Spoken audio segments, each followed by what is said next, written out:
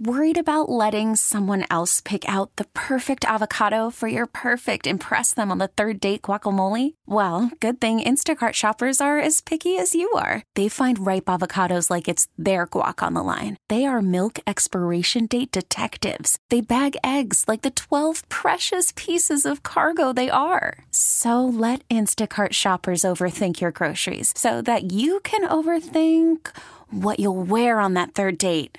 Download the Instacart app to get free delivery on your first 3 orders while supplies last. Minimum $10 per order. Additional terms apply.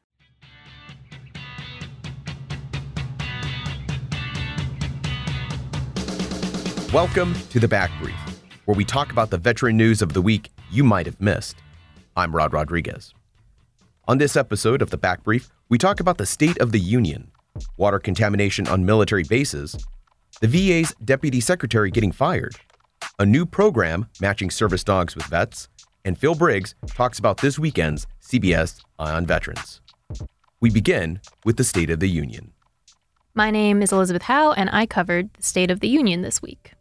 So there was, of course, a lot of topics covered at the State of the Union, everything from the economy to China to Venezuela to immigrants. But what stuck out to us, of course, was the national security angle and the veterans that were both discussed and invited as guests to the event. Probably one of the most newsworthy stories from our angle from the State of the Union was the surprise homecoming that the president orchestrated for an Amy Williams, whose husband is with the 82nd Airborne. He surprised Amy, came down the stairs of the chamber halfway through the State of the Union, and that's kind of sparked a lot of conversation since about these surprise homecomings, what they really do for military spouses, what they really do for the military community. And it all came around this Trump promise to bring our troops home from Afghanistan, and he started right away. So many aspects of it are political stunts. It's an opportunity for the president to kind of tout all of the things that he's done in the last year. And this is not unique to Trump. This is every president. It's look at all of these amazing things that I've done in this way and this way and this way for the country. So if you want to hear how the president is framing the state of the country, State of the Union is an important thing to listen to. I kind of viewed it as a jumping off point to look at how the president's administration is portraying a lot of these issues versus research that I can do myself, what's actually going on with a lot of these issues. PFAS is an abbreviation for these chemicals that I cannot pronounce. Per and polyfluoroalkyl substances. But it was predominantly used in firefighter foam at military installations. And so there are 400 installations across the country that have unsafe levels of PFAS contamination in the water. Not great, not good. They cause cancer. They're really dangerous. They're very hazardous to your health. So this week, the OIG, the Department of Defense's OIG, announced that they would be launching an investigation into whether or not the Department of Defense has the PFAS issue under control. So that was kind of a step forward. We've known about these contaminants for over a year, and the Department of Defense has started processes to get it under control, but members of Congress have said, this isn't moving fast enough. Our military families are being affected.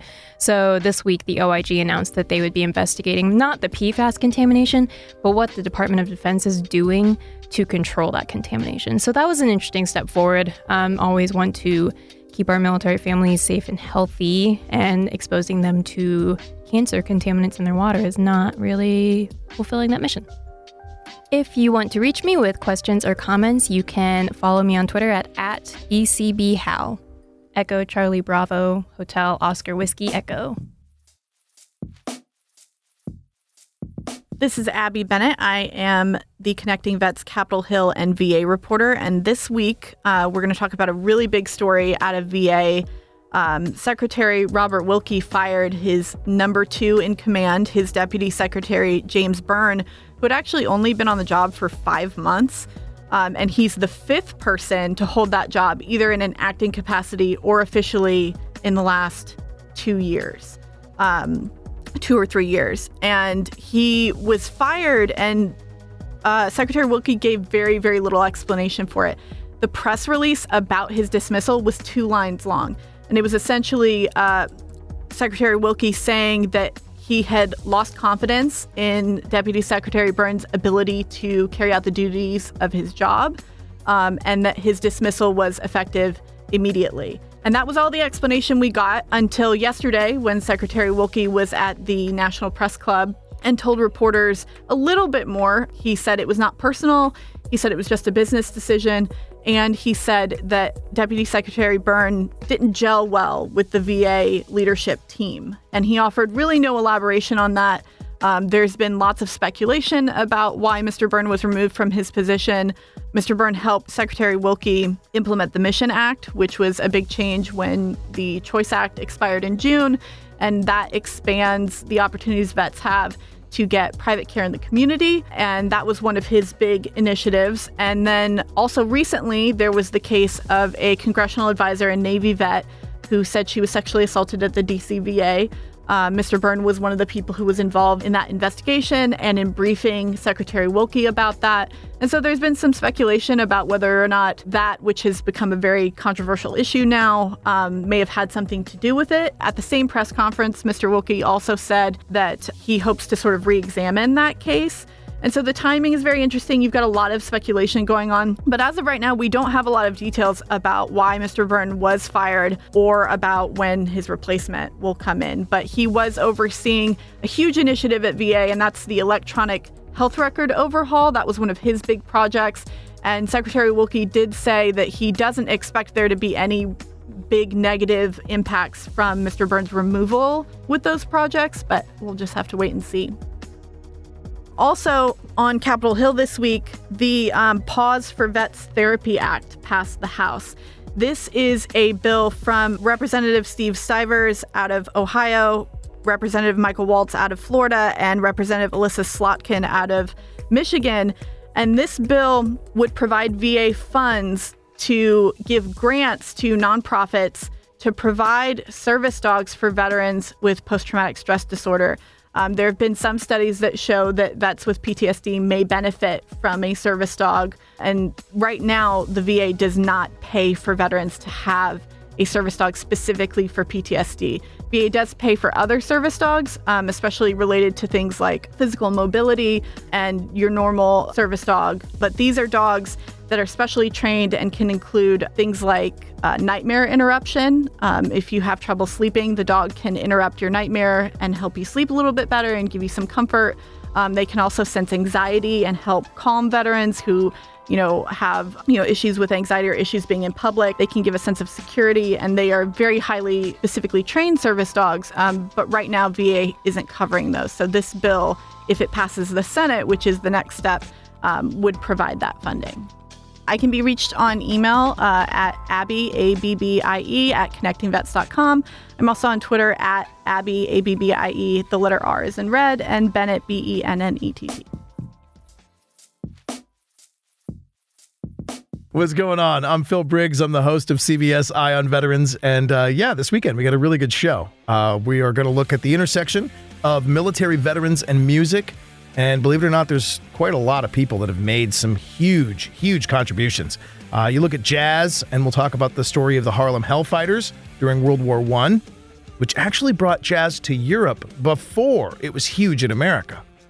Yeah, little known fact. Yeah, we're going to talk to Jason Moran, the artistic director of jazz of the Kennedy Center for the Performing Arts, and he'll give us that whole story.